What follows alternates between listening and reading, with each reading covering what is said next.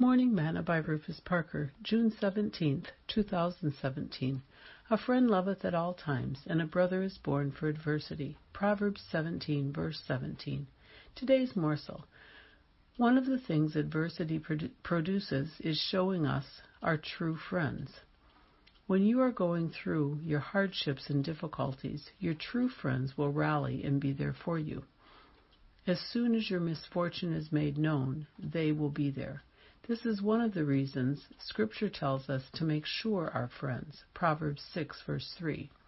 Jesus is a friend that sticks closer than a brother. Plus, he calls us friends if we do what he asks us to do.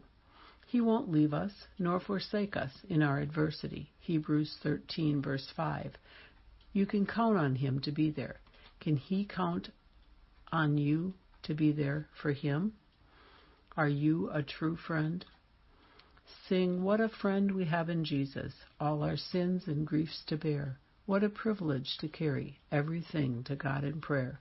Thought for today, you can count on Jesus.